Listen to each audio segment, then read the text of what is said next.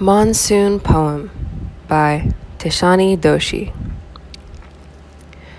Because this is a monsoon poem, expect to find the words jasmine, palmyra, kuruntokai, red, mangoes in reference to trees or breasts, paddy fields, peacocks, kurinji flowers, flutes, lotus buds guarding love's furtive routes. Expect to hear a lot about erotic consummation inferred by laburnum gyrations and bamboo syncopations. Listen to the racket of wide-mouthed frogs and bent-legged prawns going about their business of mating while rain falls and falls on tiled roofs and verandas, courtyards, pagodas.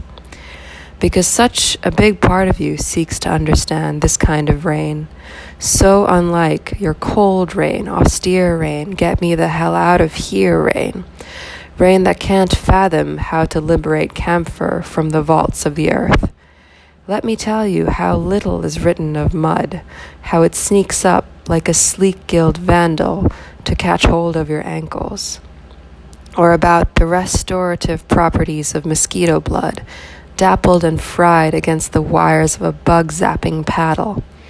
So much of monsoon is to do with being overcome, not from longing, as you might think, but from the sky's steady bludgeoning, until every leaf on every unremembered tree gleams in the abyss of postcoital bliss. Come, now sip on your masala tea. Put your lips to the sweet, spicy skin of it. There's more to see.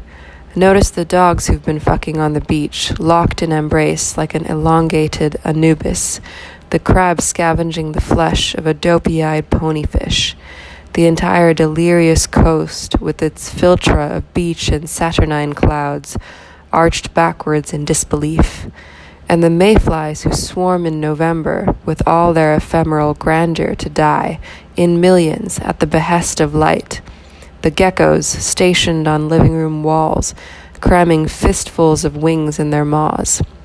Notice how hardly anyone mentions the word death, even though the fridge leaks and the sheets have been damp for weeks.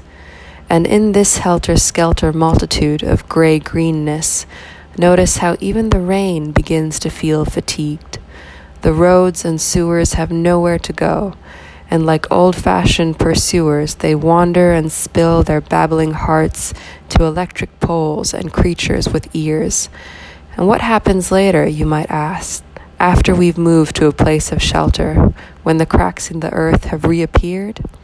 We dream of wet, of course, of being submerged in millet stalks, of webbed toes and stalled clocks and eels in the mouth of a heron.